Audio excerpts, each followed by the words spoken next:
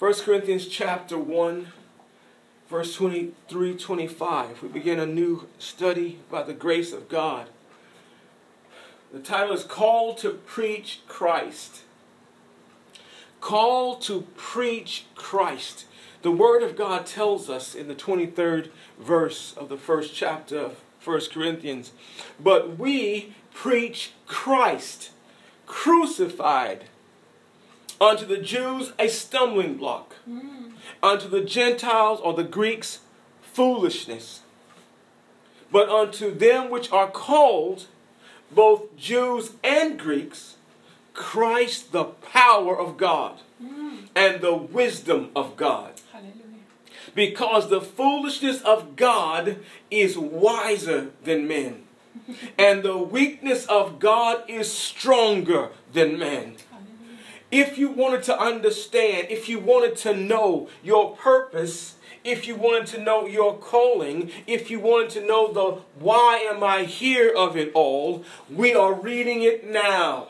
I suggest you look at it again, that you mark that place in your Bible, that you come to terms with reality.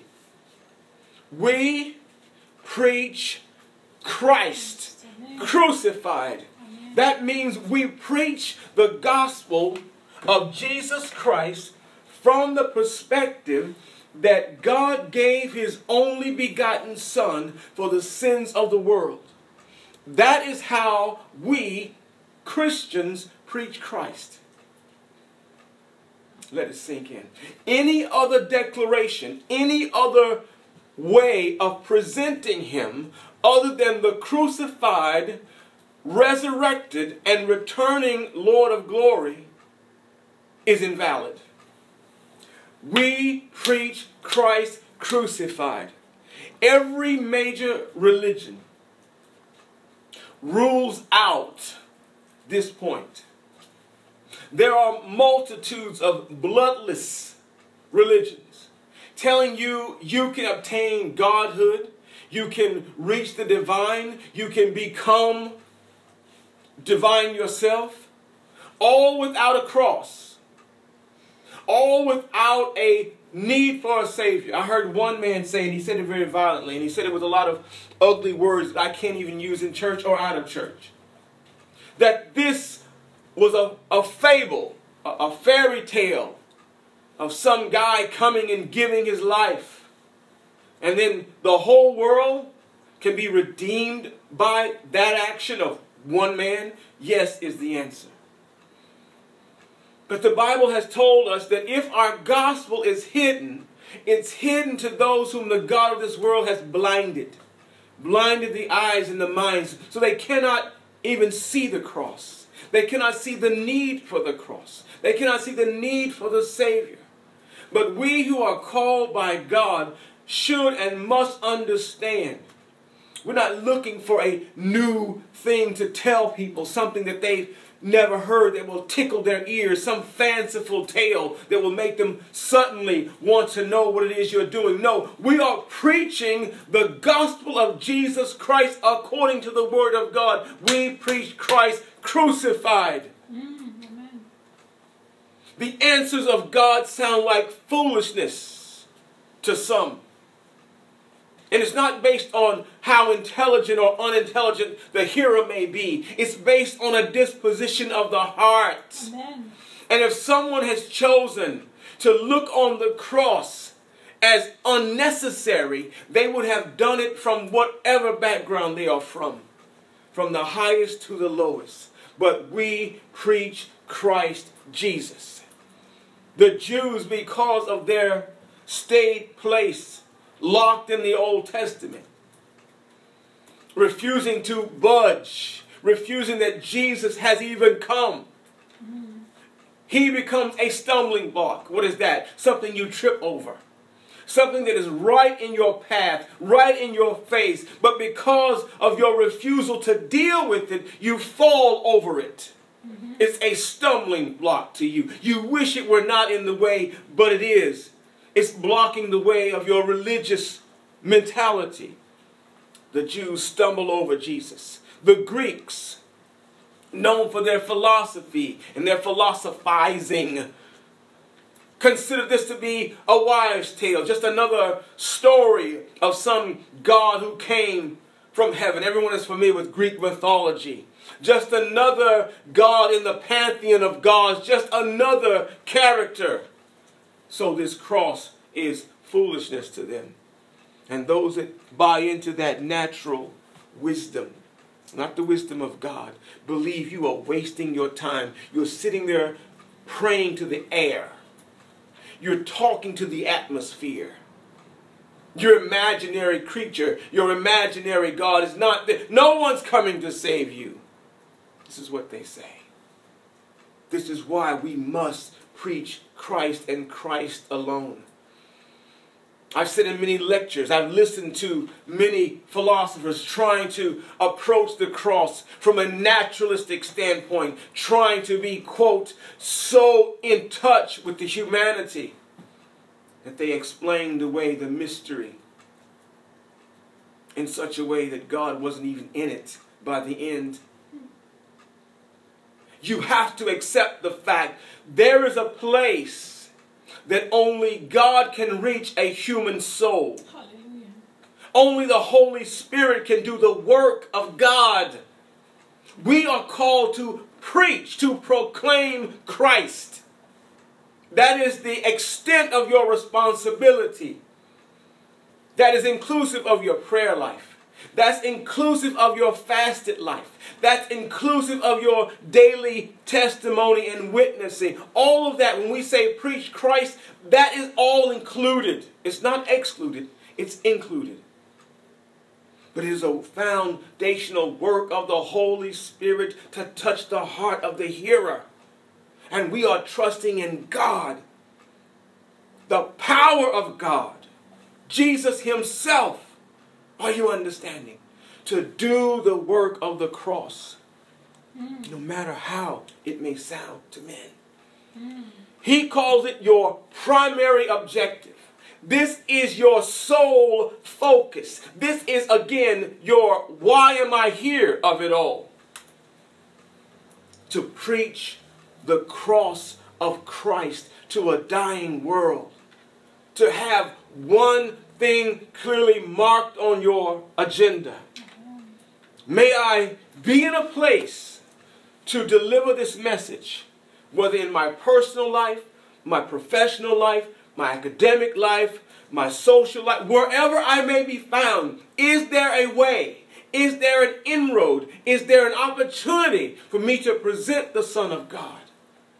Ephesians 1:11 and 12 reads, in whom also we have obtained an inheritance, being predestinated according to the purpose of him who worketh all things after the counsel of his own will, that we should be to the praise of his glory, who first trusted in Christ.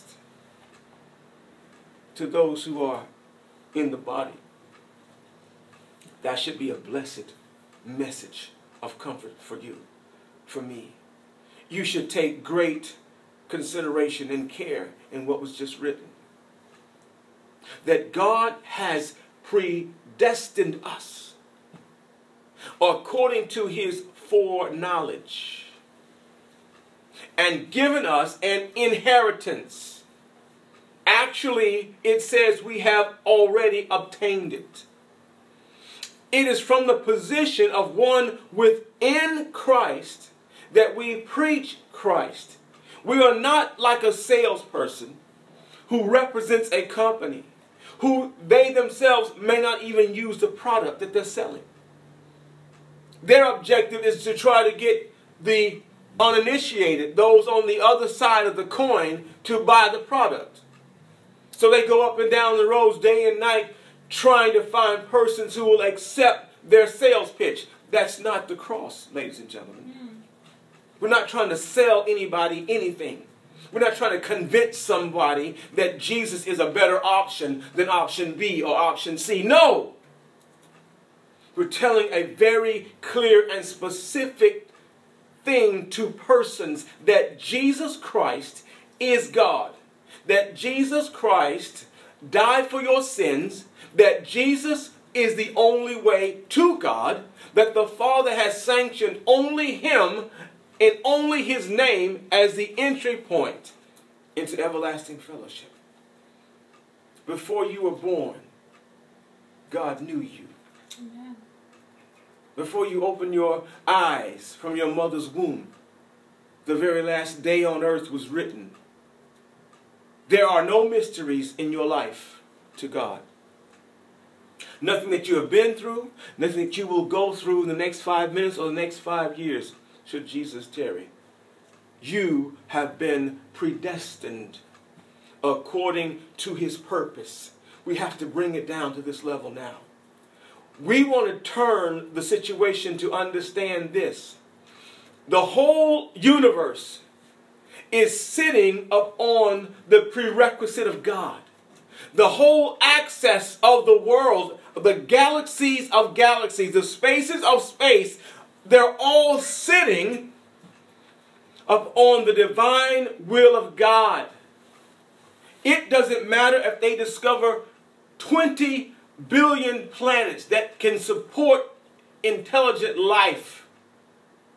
Everything that you see and do not see is sitting under the domain of the divine God. You've got to wrap your mind around that and allow your spirit to embrace this truth.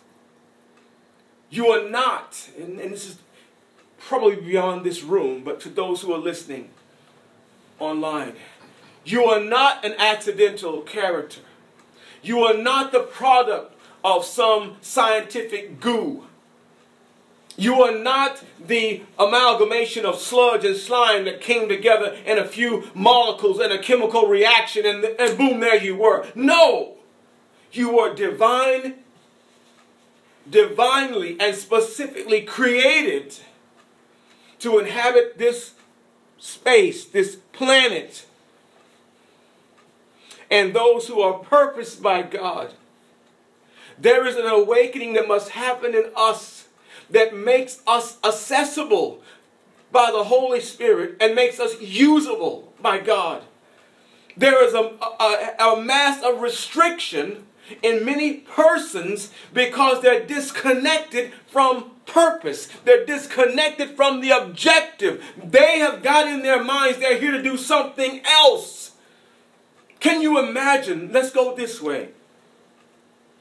There's an operating theater. There's a patient on the table. There's the anesthesiologist. There's the nurse over there. Everyone is standing around. Hands washed, gloves on hands.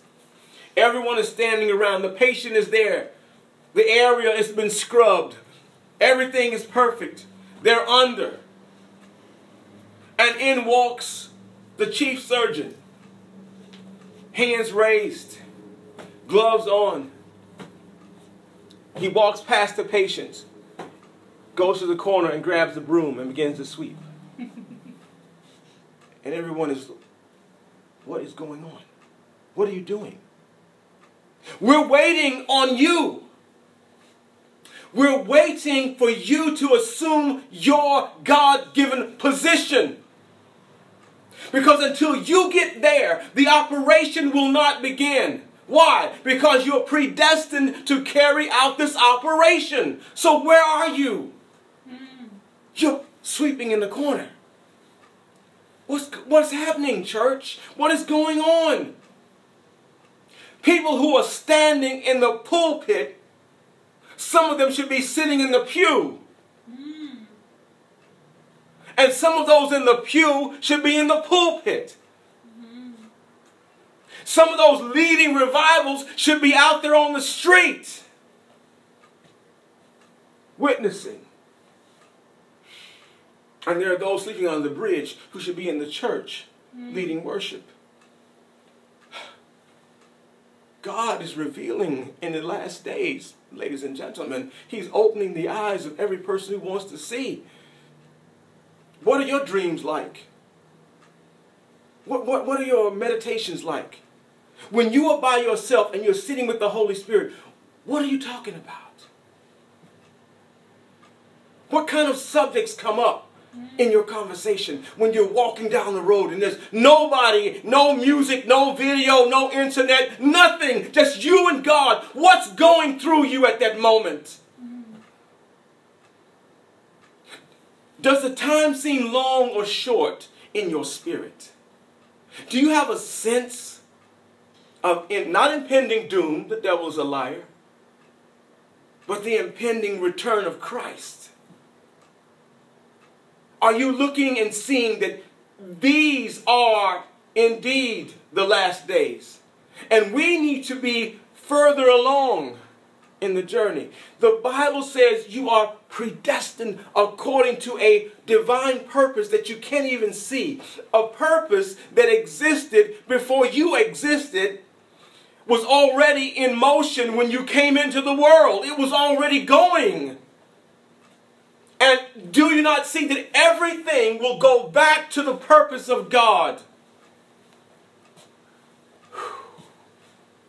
Verse 12 says exactly what I've said in long stretches. It says it, that we should be to the praise of His glory. Amen. How can that be unless you are in the place of His glory?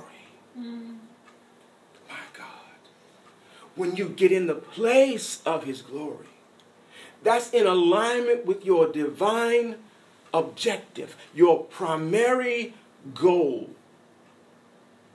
The glory of God is released upon your life in your place. We heard the secular world say it. They said it many times. They said, no one can beat you being you. They said it in commercials. They said it in marketing exercises. No one can beat you being you. Amen. Beloved, God said it first.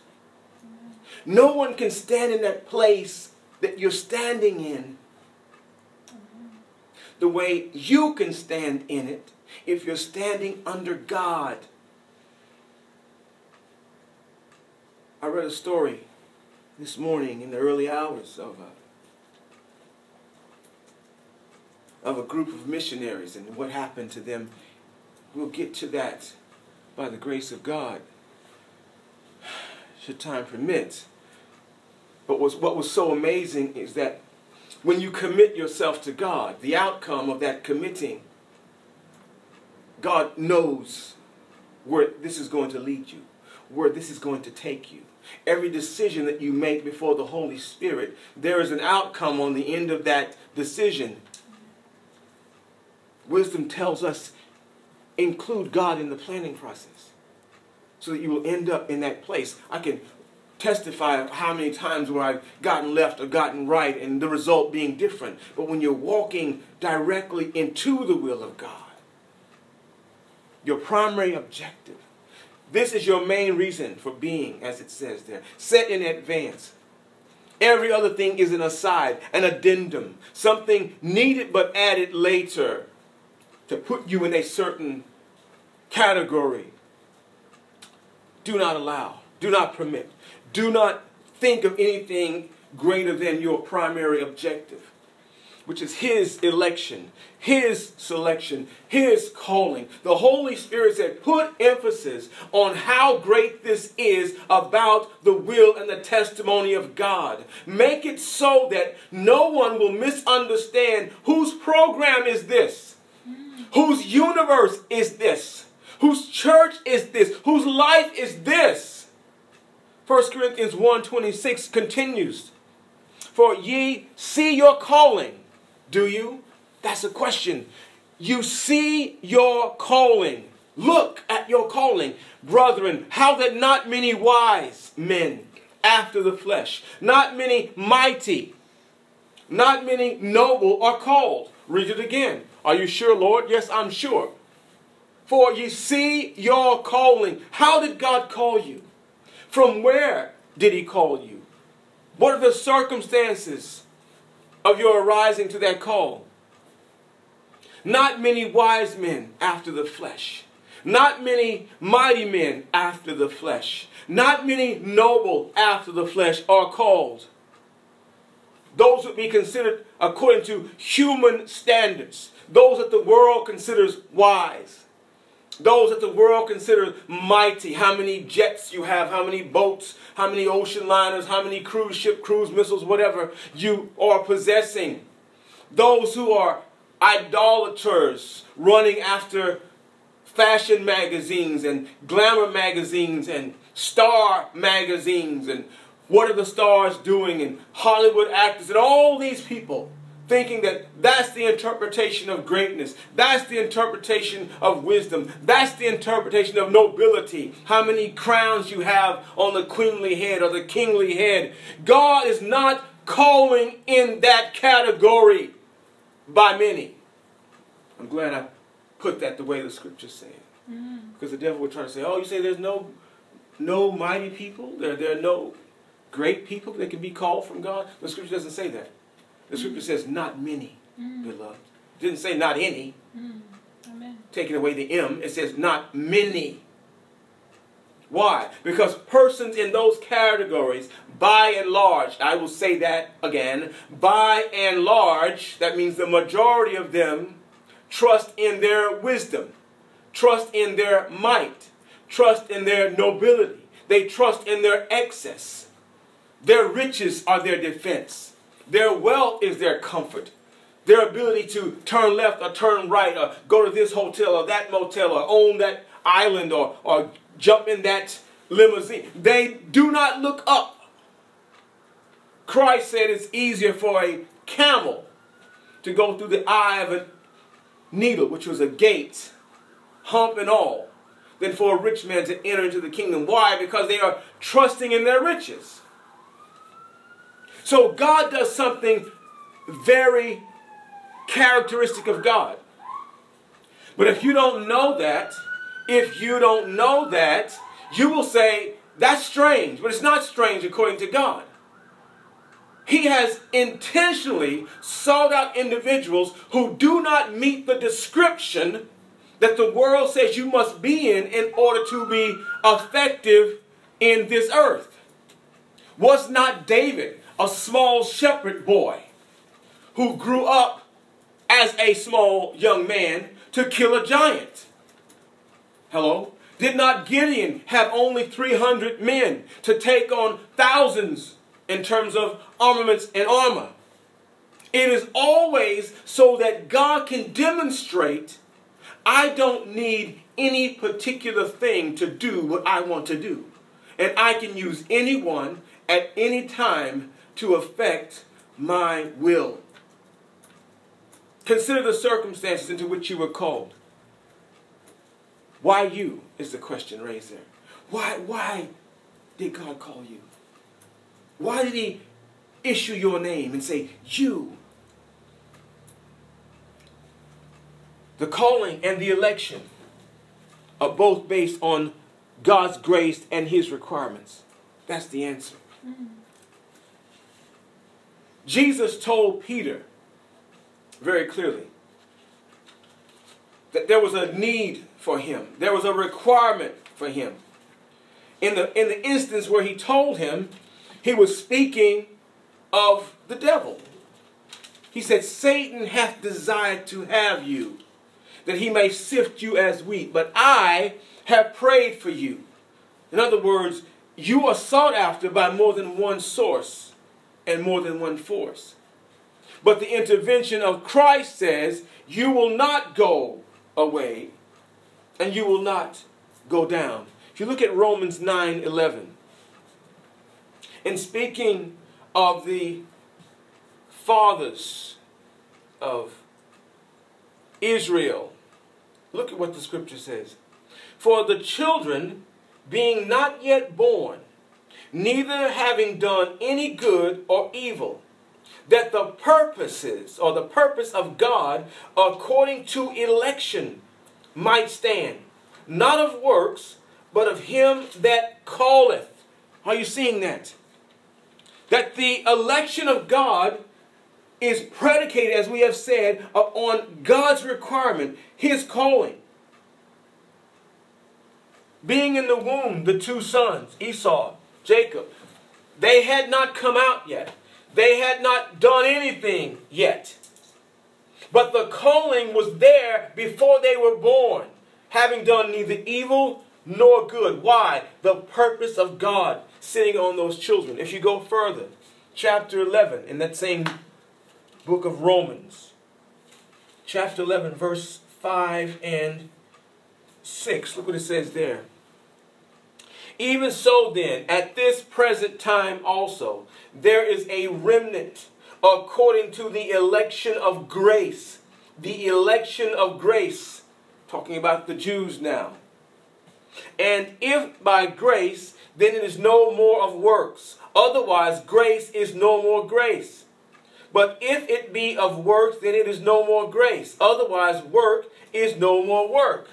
So if all truth is parallel, what we have just read causes us to understand that the calling of God is based upon His requirements. If you were an employer and you had a particular list of duties that you needed someone to do, what would you do? You would create a job description. And then you would put that description online or in the papers or advertise in some way. Why? Because you need someone to fill a specific list of tasks we call a job description.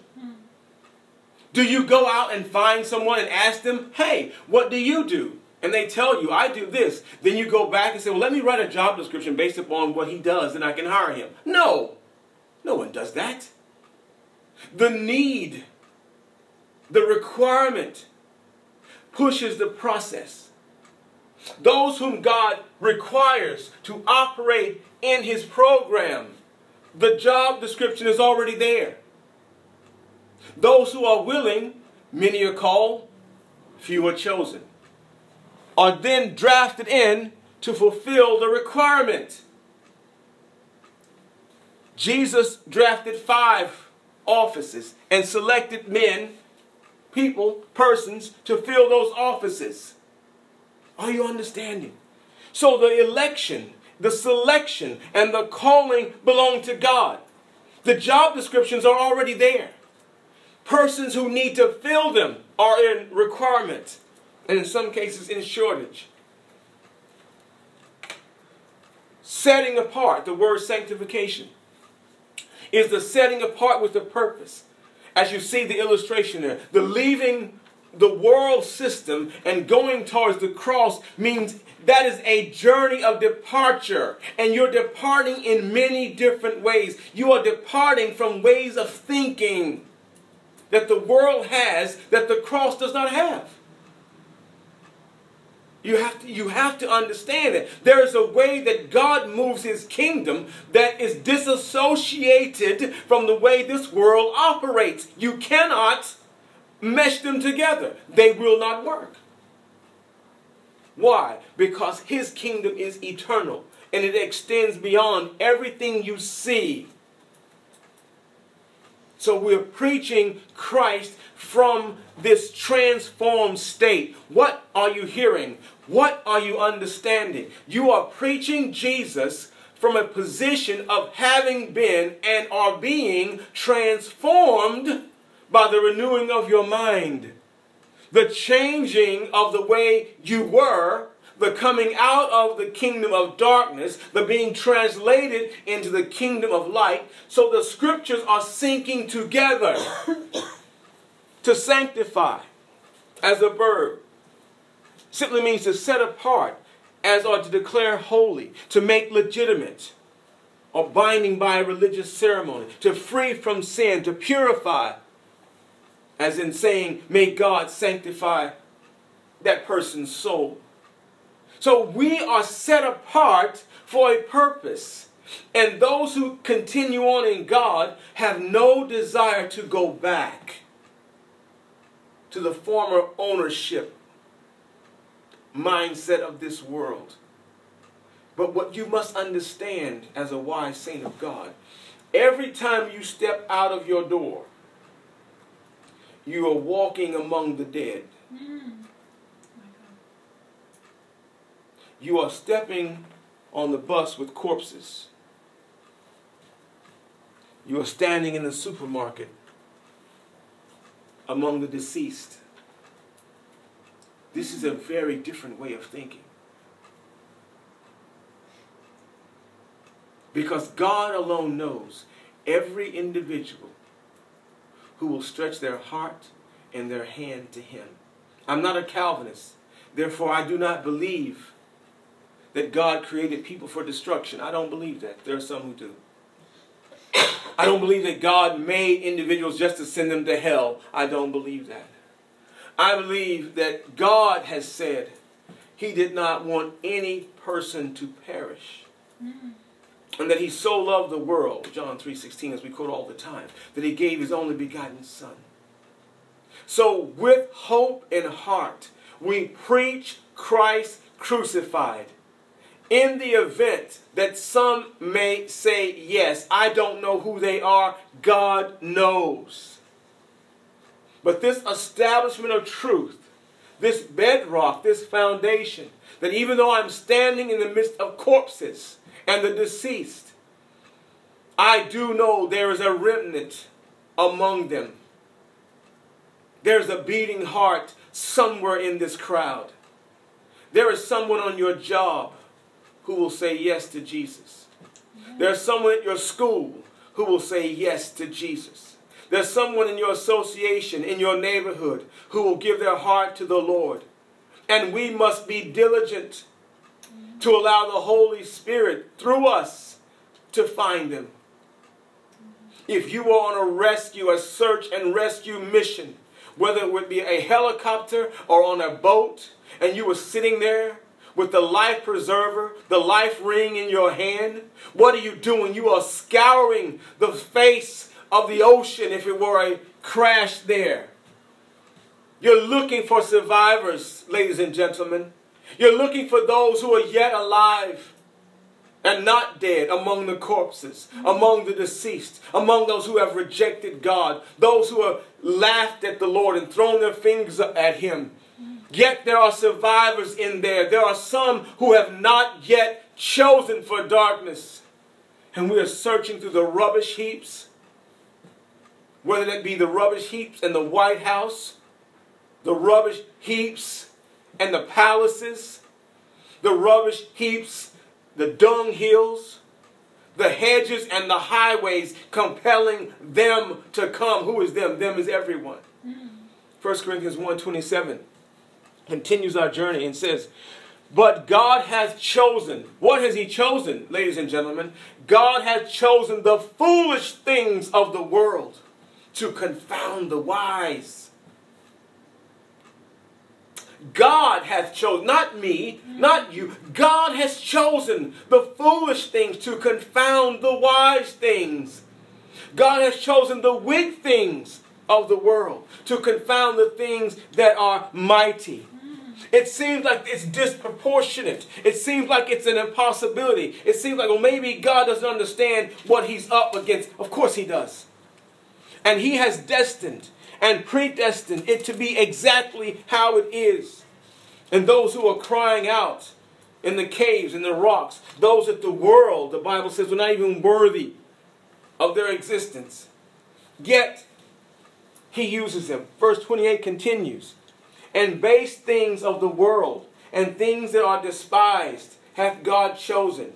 Yea, and things which are not, to bring to naught the things that are. What was said earlier applies.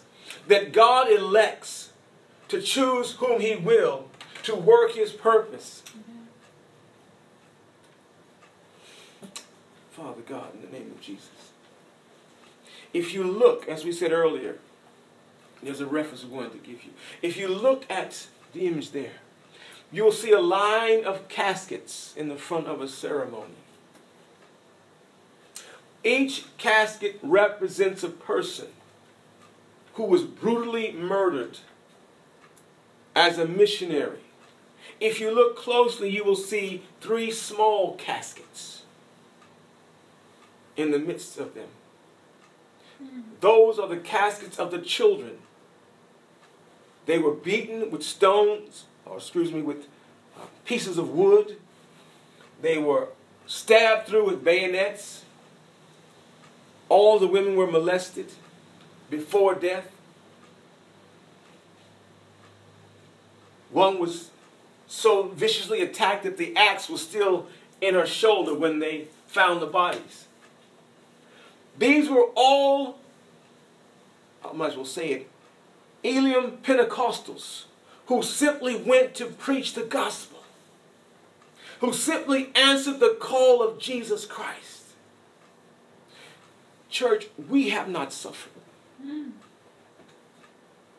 We Westerners, we have not suffered for the sake of Christ. Am I being an advocate for some type of morbid death? No. Am I pushing forth you as a martyr? No. I am accurately looking at the historical record of those who have really given everything for the gospel, pushed themselves out of every comfort zone for Jesus. Base things of the world, things that are despised, God chose them. Things which are not, God chose them. 29. That no flesh. How many is no flesh? None. No flesh should glory in his presence. No flesh should glory. Not your building, not your accomplishments, not the books you've written, not your movies, not how many titles you wear. No flesh. Not when people are dying for the cross of Christ. When Jesus himself, help me Holy Spirit, when Jesus himself gave everything, don't you dare bring your activity and lift it up as some stinking small badge that should be rewarded. He said no flesh would glory in his presence. If you don't like that, then don't go to heaven. I can guarantee you now, your name will not be on the billboard with God's. Nobody will know your title there.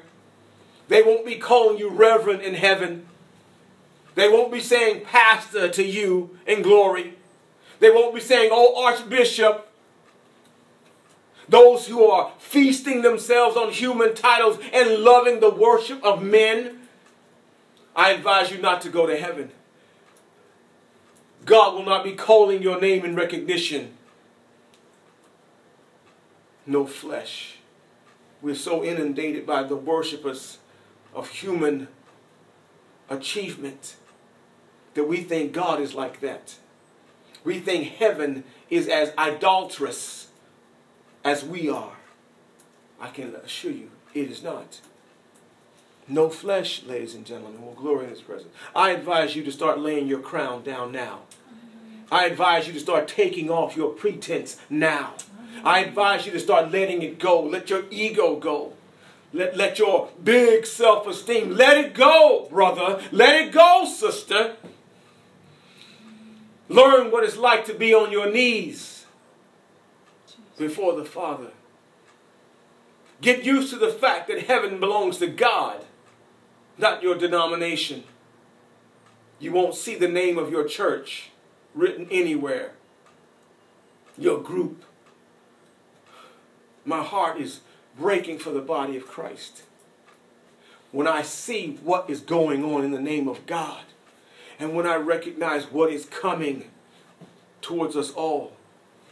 No flesh should glory in his presence, but of him, verse 30 says, are ye in Christ Jesus, who of God, Christ of God, is made unto us wisdom.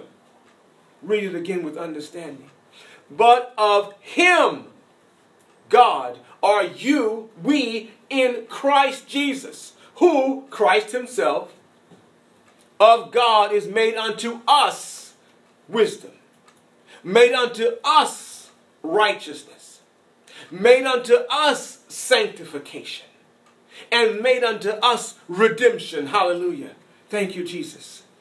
I don't have to worry, stress, or try to deliver to God his Son. He has delivered his Son to me. When we take the communion and we remember the greatness and the gloriousness of his achievement in his going before us into glory, We can look forward and say, my calling is in Christ, and I am hidden in him. I am veiled inside of him. And it will appear one day totally what I am in Christ. Though right now I may operate in obscurity, his light will outray, shine through, and I'll be found in him. So he is my wisdom. He is my righteousness. He is my sanctifier, my sanctification. He is my redeemer, my redemption. Every ounce of my trust is in him, so that my flesh does not try to glory, take credit. Christians praying, taking credit when someone is healed, as if it was their prayers that made the person be healed. God doesn't need your prayers to heal. If he did, he wouldn't be God. Thank you, Holy Spirit. He asked us to pray that we might enter into fellowship with him, that we may understand what it's like to walk as a child in the presence of God. Not that you should get a big head and think, I'm a prayer warrior, I'm a prayer leader, I'm a mighty intercessor. You are ridiculous. And you don't even know it. You see, every time you draw attention to yourself, you distract from Christ. Every time you try to get people to recognize who, quote, you are, you're diminishing Jesus. Maybe you didn't know that, old listener. Maybe you didn't put two and two together and see it that way. No flesh will glory in his presence. He is our wisdom. He is our right standing with God. That's what righteousness is. Right standing with God. He is our setter apart. Sanctification. Set us apart for purpose. He is our redeemer, buying us back from hell. That according as it is written, he that glorieth, we've said it 10 times, glory in the Lord. What are you glorying in? I'm glorying in the fact that Christ is my redeemer. He's my sanctifier. He's my righteousness. He's my wisdom. And he's given me the right to tell the story. In Jesus' name. This passage, we should all know it. It's large. I tried to look and say, well, where, Holy Spirit, can we break it? Couldn't be broken. From 1 to 12. The Word of God is complete. I will only read it. The Holy Spirit has done his work in the preaching of the message for the day. The preaching is done. I will read this verse in the presence of our family. Isaiah 53, beginning at verse 1. He who hath believed our report? Question. And to whom is the arm of the Lord revealed? Second question. For he shall grow up before him as a tender plant, and as a root out of a dry ground. He hath no form nor comeliness. And when we shall see him, there is no beauty that we should desire him. He is despised and rejected of men, a man of sorrows and acquainted with grief. And we hid, as it were, our faces from him. He was despised, and we esteemed him not. Surely he hath borne our griefs and carried our sorrows.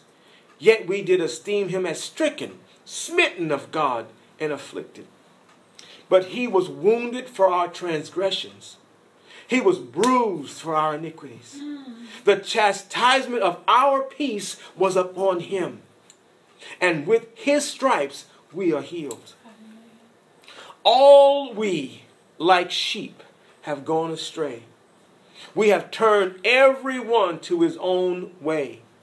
And the Lord hath laid on him the iniquity of us all. He was oppressed, he was afflicted, yet he opened not his mouth.